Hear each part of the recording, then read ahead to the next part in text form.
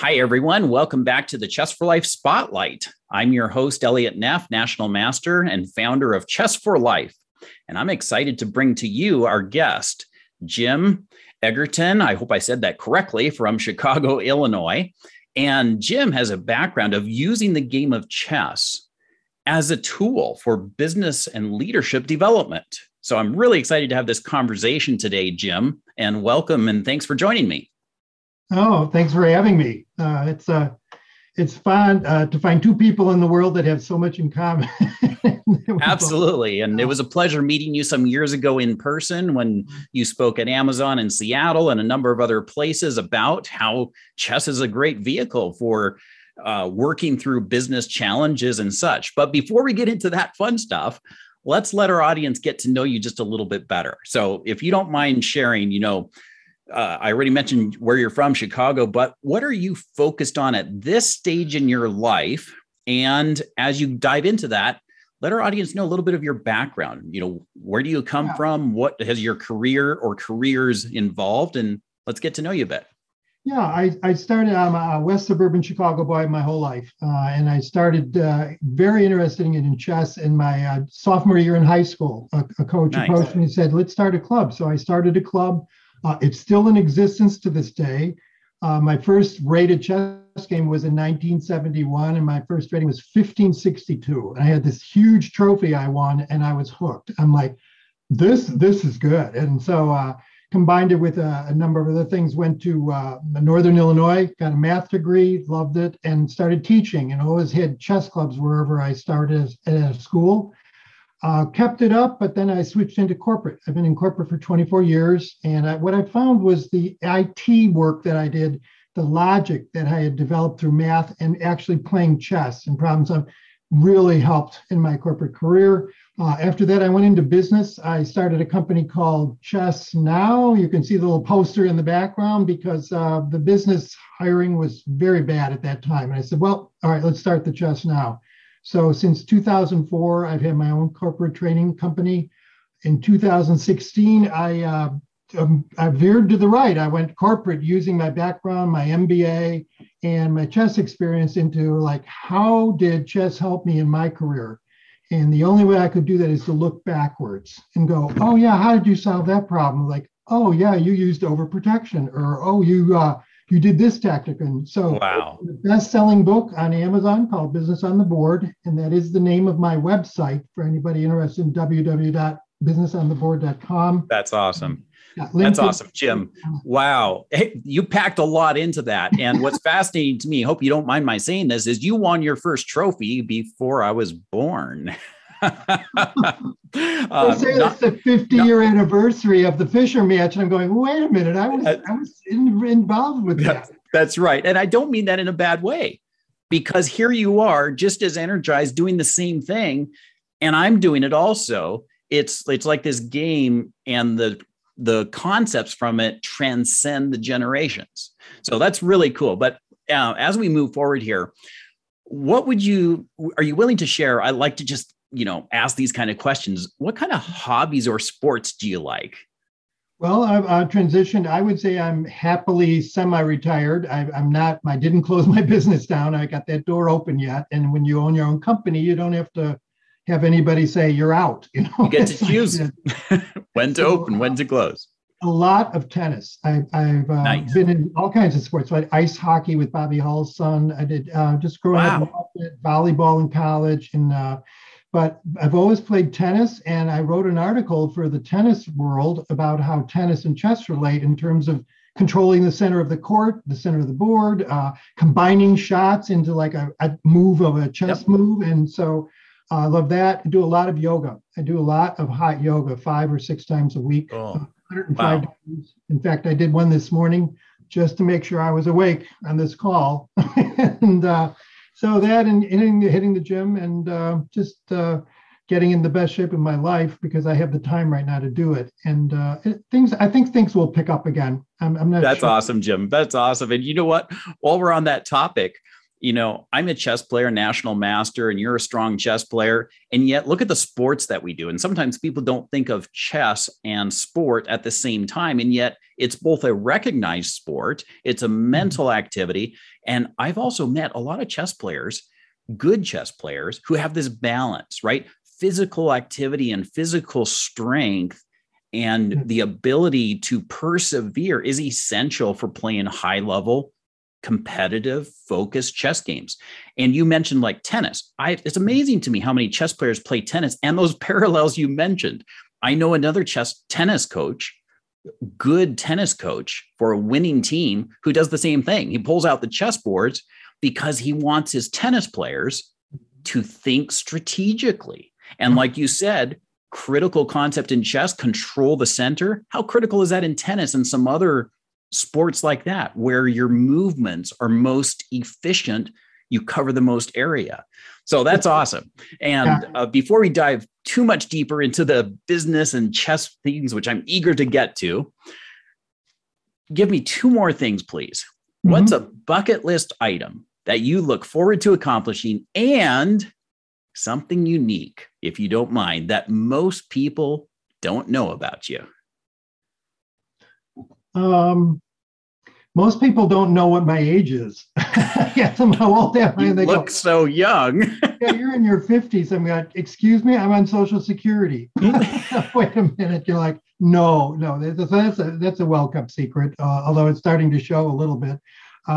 On my bucket list is my wife retired a year earlier than I did because she was teaching. And we have these destinations we want to get to, and they're opening up now, but I'd love to go like in Paris and play chess in Luxembourg Gardens, play chess in the pubs in London. I've done that. There's a Washington Square in New York. You sit down with somebody to play chess and you've got this bonding experience, That's awesome. It's so cool. So I would say that, and just stay healthy. And we have one granddaughter and we have a grandson due in December. So we're growing more future tennis and chess players. That's awesome, Jim. Thanks for sharing that. And before we move on, I'll say that there's another good connection friend of mine who I expect to have on the show shortly, who has played chess in well over 100 countries, building connections around the world. So I'm excited to share that story in the future too, and how chess crosses borders and builds relationships globally, no matter your language. Because chess is its own language. So with all that, to new in chess, and one thing I find interesting, the little blurbs of people who are like Carlos Alcaraz. He's going to be a number one player in the world. He said he warms up for a tennis match by playing chess. Same thing with Andrei Rublev, the Russian. He says, chess and tennis, it's like the same thing, but they keep it quiet because I don't think they want their opponents to know what they do. Trying to keep that edge, right? That advantage. Yeah. I don't do that. Similar to like this football up here. I like ice hockey, I like tennis, I like soccer. And in football, I never played it, but I had some connections to NFL players who's just done an amazing job of applying strategic thinking using chess into their football careers and then their business careers after it. Exactly. We could go a long time there. Definitely. So let's dive into this here first. So give a little bit of background. You mentioned you started playing chess as a sophomore. You competed in tournaments. You've become a fairly accomplished chess player, not a master, but yet a strong chess player. Mm-hmm. And how far did you progress in chess? And what would you say was key to your making the progress you did in chess skill? One of the things that helped me was when I started the family and knew I wasn't going to have all weekends free, I went to postal chess and I played postal chess. And I do have a master's rating, 2210, and a Golden Knights series of it. So that was— Congratulations. I did not realize you're over the board as like a class A, close to expert level, and you achieved a master level in correspondence chess, which is quite a challenge because your opponents have plenty of time to figure out if you make a mistake. And it was before computers were any good. So somebody said, you must have been using a computer. It's like, I think, Fritz was level 1. It's like, no, I'm not going to trust that. So congratulations on that. And you were saying, so how you achieved that, you said was even after you had a family and you started playing postal chess, or did you achieve master level before you had a family? No, I peaked out at about 1900 and I plateaued there over the board. And then when I started the family, I went to postal chess. And then when my boys were old enough, my younger son, Brian, is about oldest son, Brad, is about as strong as I am over the board. He's never played Postal, but we went to, I think I've gone to like 12 US Opens. Nice. And played in those. And I have something on FIDE. I don't know, I've played enough tournaments Sure. and I don't have a FIDE rating, but theirs is a little different than USCF. So it got to the point where there was a law of diminishing return. I felt if I went away to Vegas for the long weekend to play in the National Open, I mean, then there was a lot of stuff around the house that was getting backed up. So I just used it. And then I got into teaching when I was, my son was in first grade. He didn't know how to play chess. He saw me play and he said, Dad, show me these moves. I want to know what's going on here. So I gave him this book, Al Woolham's tactics book. And I said, study this, tactics are everything in chess. So he did. So in third grade, he was state champion. And I was like, whoa, people go, what did you do? I go, I didn't do anything. I gave him this book. I said, study tactics, which is like 90% of the game at the scholastic level. If you miss a move, boom, checkmate. It's not, back in that day, it was not as advanced as it is today, where the kids are online and they got coaches and all that other stuff. But he took him to a lot of scholastic national events and started coaching the team, coached high schools in the area. I really, in the Chess Now format, I really did like coaching kids because you can tell you're leaving something with them. If you're a football player, yeah, the coach gave a good speech, but if you teach a kid something about how to visualize, like one of the skills that I always tell them, look ahead. What do you see after you do that move? And well, then when you're driving, look ahead. What happens when that car cuts you off? What are you going to do? And so there's parallels between the game. That's awesome. That's awesome, Jim. And I appreciate how you drew that connection there, right? In chess, it's so critical to be able to visualize, think ahead a couple of moves, right? And here you're saying same thing in driving a car, right? So many of us do that daily. And when we're raising kids, we want them to grow up to be safe drivers, right? It's good for their health and it's good for their insurance too. And so it's like insurance companies should be sponsoring chess tournaments. I really do. That's one of my bucket list. That's actually a really great point, because in driving vehicles, we learn about defensive driving. Right. And what is that? That's basically saying what could happen. And am I thinking ahead about the consequences of these choices, which is exactly what we teach in chess. That's awesome. Yeah. So with that, let's do this segue. You've used chess yourself. You've loved the game. You've become strong. You use it in business. You've used it teaching your own children. So what benefits do you primarily see? If you were to pick the top couple of benefits that you see chess can help people develop, whether it's for kids or for adults or wherever, where would you go with that? What stands out to you with all your experience doing this? I see two skill sets. I think what we don't do to parents and business people is tell them, this is what you're getting when you have an employee that knows how to play chess at a certain level. They're accomplished, they've been in tournaments and things like that. And so I wrote an article that's on my LinkedIn about 6 skills that tech companies want. They want them to solve problems. They want them to visualize. They want them to work under pressure. I mean, here you're sitting with a game and a clock is ticking away and it's like, you got to get this program in by midnight. So there's a skill set there of what employees want. And then there's also a skill set of what does it take to be a good leader? And these are the things like learning to delegate. Richard Branson said, if you want to be a good leader, you got to know how to delegate stuff. You can't do it all yourself, how to evaluate, how to avoid risk. And so when you have all these things occur in a game of chess, for example. So let me interrupt you there a sec, because you used a word and a concept that is not often thought about when you're playing chess. You said this skill of a leader is essential, the ability to delegate.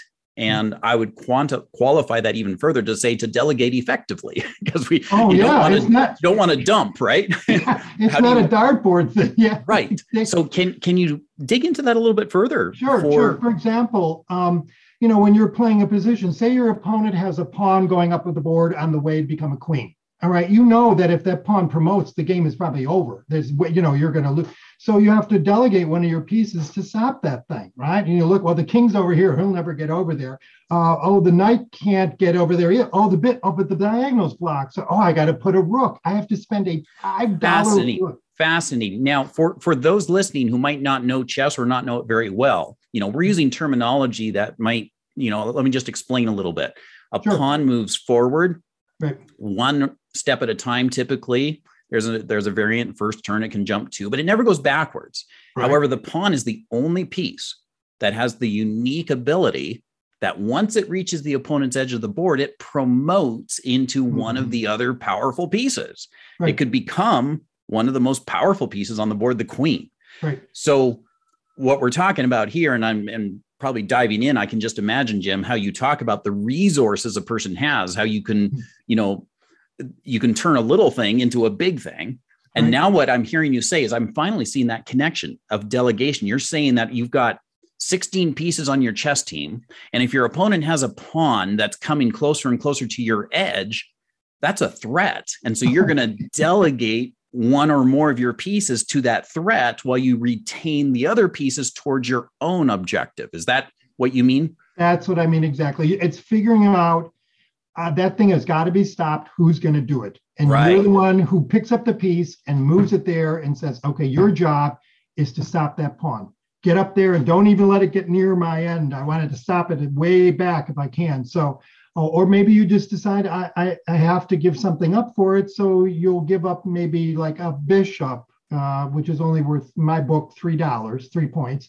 But you wouldn't want to give your queen up for it because that's really bad news. So that's what I mean by delegating. And in the chess game, you delegate. Another skill is evaluating. You know, when you're in business, you have to evaluate because we still have layoffs. I'm reading the Wall Street Journal, and these companies are saying, hey, we just let 1,000 people go.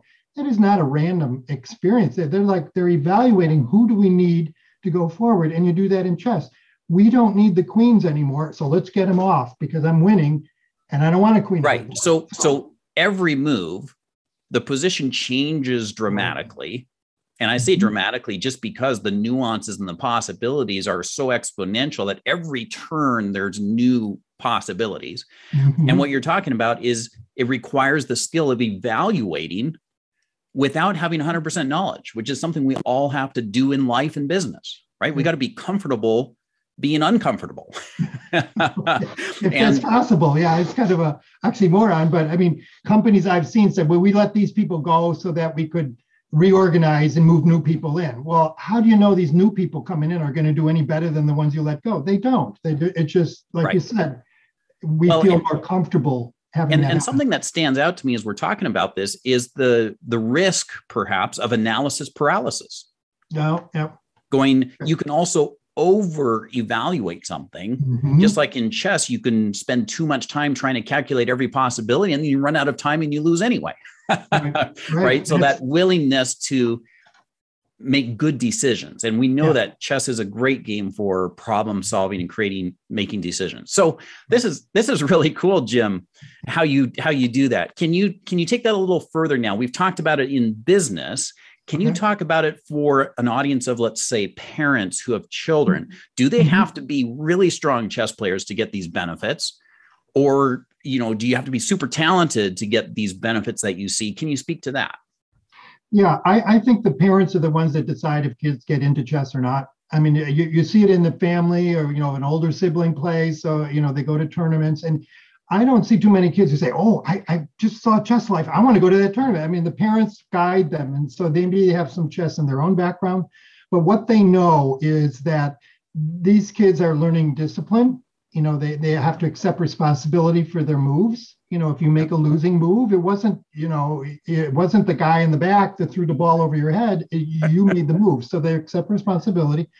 And I think what the parents are looking for is, what can it do for them in the future, which is what you do, chess for life. It's not, okay, you're done with chess, put the pieces in the box, forget about it. No, you don't. You carry those skills that, companies want and leaders need going forward. And because when I ask parents, why do you have your kid playing chess? They're like, sometimes it's hard for them to verbalize why, but they know there's value there. Because I will challenge a parent and say, well, maybe it's better off that they learn a second language. Or study music, or so. I mean, there's a variety of things, but I mean, the people who are really dedicated, and they're expert level in the grade school, they're going to all the tournaments or whatever. That's sort of what their thing is. And that's great. Sure. I think if you ask a parent, do you want your son to grow up to be a chess professional? They would go, oh, no. Yeah. So what I'm hearing you say is really what my experience says too, which is, chess, in a funny way of putting it, when we talk about chess for life, we say we're teaching life skills through the game of chess. And some people think, well, you mean you're going to play chess your whole life? And I'm like, actually, no. In fact, if I do my job well, a lot of people will stop playing as much chess. Right. Yes. Because there's a point, like you mentioned earlier, of diminishing returns. Mm-hmm. And there's only a small fractional percentage, a very tiny number that would make a great career future playing chess professionally. Whereas if you take the skills that you learn in playing the game and apply them into other fields, you can probably achieve many of your bucket list and dreams much easier. Right. I was reading the Wall Street Journal, and there's a guy named AJ Stegman who used to play in the tournaments that I was in. He was a little young guy, but he was always up there on the top boards. He is now the biggest real estate mogul I think in Georgia, but he lives in Texas. And they interviewed him, and one of the bylines was, I learned some of these skills in chess. And I'm like, oh man, try to get him on your program if you can. AJ Stegman. Cool. So what we're really talking about here is transferable skills, right? The skills that you become a better chess player. And in the process, you're developing analytical skills and problem solving skills and principles that if you tangibly think about them are translatable directly to your business, to your life. Let's shift a moment to the softer skills. Let's say the EQ development, not just the IQ and critical thinking skills. At Chess for Life, we talk about mindsets of success. Things like you can win, you can draw, or you can learn, right? There's no lose if your mindset is a loss is a tremendous learning opportunity. And many people have probably heard me say this over and over. Fail is really an acronym for your first attempt in learning. So that's just a mindset, and also attitudes, like can-do attitude. Going into a chess game thinking you can is going to give you better results than facing an opponent and thinking there's no way I can win this game. Right. And same in life, right? So our mindsets. And so when you think about the softer skills, what kind of things come to your mind in your experience, Jim, in relation to chess as a vehicle or some of those mindset developments? Mm-hmm.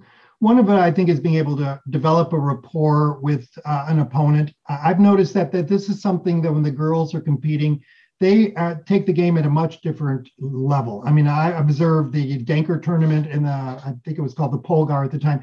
And the girls are like, oh, that was wonderful. Let's trade emails and we'll be friends and we'll be doing. And the guys are like, I lost this time, but I'm going to beat you next time. I mean, it's like there's a competitive type edge thing there.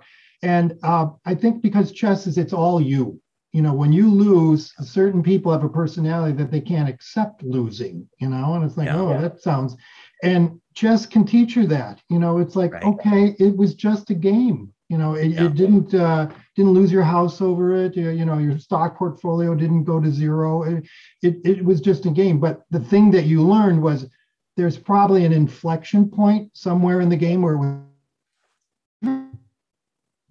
you made a bad move. You can use those in financial terms when you see a stock that's in a downward motion. When is it going to turn around, kind of thing? And that can happen in chess. Your opponent makes a mistake and you're right back into the game, kind of thing. So soft skills would be, I've developed a lot of friendships through the years of people who, are way better chess players than I am, but they just understand that I'm coming from a different perspective because I didn't play chess for the rating, for the master rating. I just played it because I enjoyed it. Yeah, I would have liked to have been an expert and then quit, but someday that's on my bucket list too. I'm going to get above 2000 and then you'll never see me again. Nice. Well, thank you. Thank you for sharing on that too, about these softer skills and the EQ side of it. And we like Chess for Life like to talk about those in the context of like better together, where it's like we have differing abilities, right? Like chess pieces move different ways. And every person has their own unique abilities and strengths. And it doesn't mean one is better than another. It means that we are different. And that's wonderful. because that gives us our own unique strengths and abilities. And you imagine the strength and the power of those unique differences working together as opposed to against each other. Just like in the chess game, you need your knights to jump over pieces. You want your powerful queen. You need support with the rooks to barrel down the open files, right? Every piece working together creates a strong strategy, as opposed to imagine trying to play a game and ignoring a couple of your pieces. Oh, yeah, right? That's not team. No. One of my favorite activities in the corporate world is to do a consultation game where I have like 4 players on each team and their level, and they each have to decide to make a move. There's a clock on it and there's a demo board. And I said, okay, make your move. And you hear them discussing things like, oh, if we move the knight here, like, oh, but the rook moves better. Yeah, get up there, make it. I mean, it's like, oh, it is a great activity for building teams, especially somebody who doesn't understand chess too much. They have to listen to what the other people are saying and then make a good decision, because everybody has to make a move. I don't let some strong player make the moves alone. So if I heard you correctly, what you're saying is that one of the activities that you like to use in using a game of chess to do corporate training and such is building this team aspect, this collaboration where it requires consultation and multiple inputs, as opposed to perhaps what maybe, and I'm going out on a limb here, so correct me if I'm wrong, I'm imagining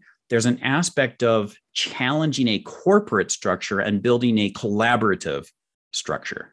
Right. That's why you want diversity in your teams, different backgrounds, perspective that you weren't aware of, that somebody says, oh, are you aware that if we make this move, that's going to happen? It's like, oh, yeah, okay. Well, just getting people, or maybe haven't had a chance to work together. It's kind of like these safe rooms where you go into a room and you got to figure out how to get out of there or whatever. Escape rooms. Yeah. And it's like, very cool. You have to work together.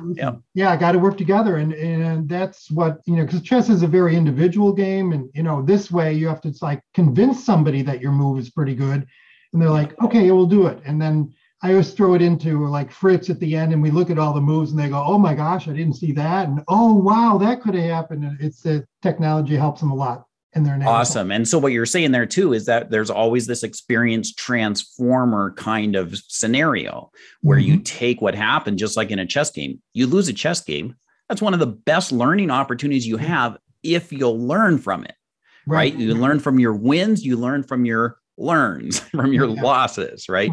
Okay, so you've shared a bit here, and this is wonderful getting to know you. You've published a number of resources, and we'll be happy to link to those in the comments, the description where we post this, so people can do that. Where else can people go to follow the work you're doing or get in touch with you? Where would be the best place to go?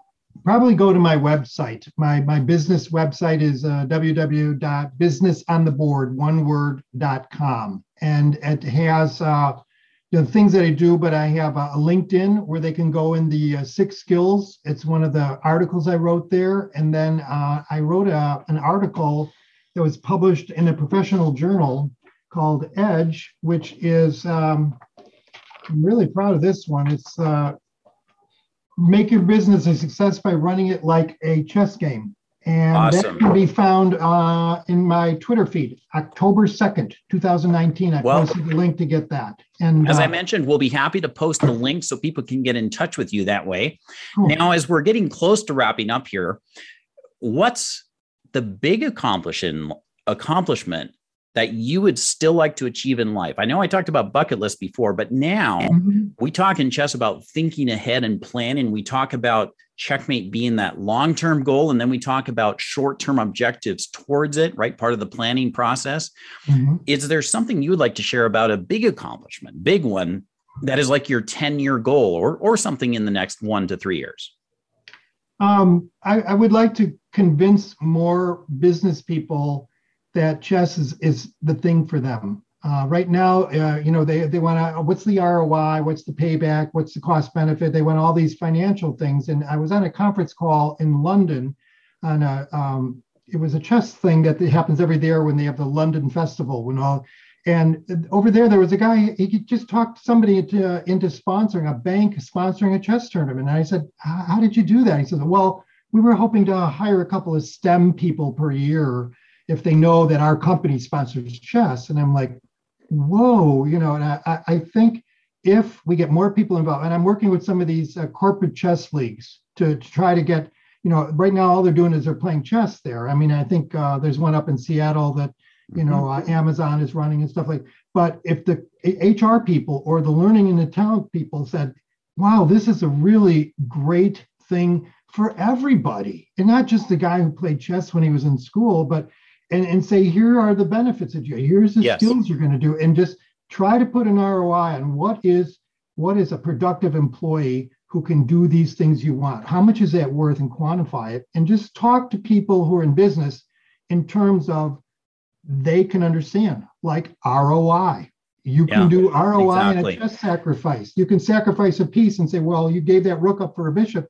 What did you do that for? Well, the king is totally exposed, and I'm going to pick up that pawn, and that, it's like an investment. So talk to people in business about ROI. I like to get on more platforms where business people are very busy. They don't have a lot of time, and chess can consume a lot of time. We both know that, and we have to whittle it down to, like, these are the things that you want to maybe sponsor. And they're coming around to it now with Magnus and his group. They're getting a lot of corporate things that are involved, but I'm not sure how they're convincing people that it's the right move, because companies can spend their advertising dollars in a whole lot of ways. And why is chess the way they should do it? So that's cool, Jim. And obviously you're passionate about seeing the impact because of what you've experienced and desiring to see that happen elsewhere. And really cool to see also, and I've seen this personally too, where companies and organizations are recognizing more and more the benefits and the parallels between STEM and chess, and people who've learned how to think these ways, let alone the other skills like focus and the ability to problem solve and not give up, and the kind of skills that are essential in today's world where technology is changing it so rapidly that you need the skills to think and navigate, not just knowledge. Right. So as we wrap up here, and I got just a couple of final questions here. Before I do, a couple of answers. That's all. Before I do, are you up to challenging me to a chess game once we've wrapped up our questions? Okay, as long as we can put the result up ahead of time, sure. Nice one, Jim. Well, we'll take you on just for fun, win, draw, learn, as I like to do on our show here, if somebody's up for it.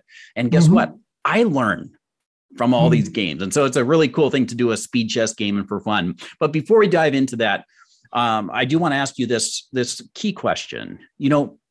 With all your decades experience in business, in corporate, and chess, and all of this, what advice would you give to your younger self, such as 20 years ago? What kind of advice would you have? I would say that chess is a game that goes on forever. Like you were talking about, you can go back. One of my favorite games is Morphy versus the Duke. And when I teach that to kids, I said, this game was played out 150 years ago. And they just sit there and their eyes are open when he sacrifices this and he sacrifices that. And it's like, I never stop learning when I play chess. Like if I go to a local club and my Najdorf defense doesn't make it, so I grab a book or I go and I'm like, what move did I go wrong on? And then you can add that in. And the next time I play, my opponent goes, oh, you booked me here, didn't you? You looked up what was the right move. And I'm like, yeah, you're darn right, because I don't want to lose the same way again. It's a game of a lifetime. And there are very few things that are lifetime. I mean, if there's certain sports and your joints don't cooperate, now it's all pickleball. Tennis is like, I don't want to run. I want to play pickleball instead. Great. That's super, hand and eye and all that.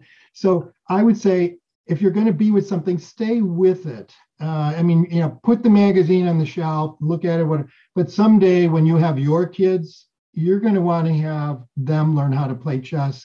And you're a great teacher because you've experienced what the game can do for you, and you can translate that down. So that's what's happened. I think we saw in the Fisher era that these kids grew up, and all of a sudden, boom, there was a whole baby boomer of chess because Fisher got them all into it. So stay with it is what I would say. That's pretty cool, Jim. That advice to basically be saying, what I take from this is, don't give up. right? Yeah. Always improve. Don't think you've arrived. Always get better.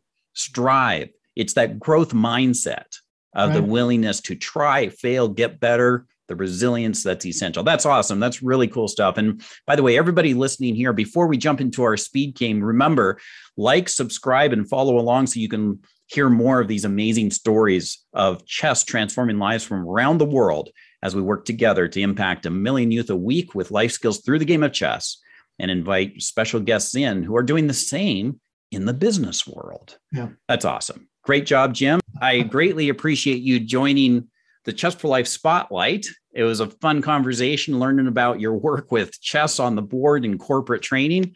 Thanks again for joining. And a reminder to everybody, remember to like, subscribe, comment, ask questions, and stay in touch.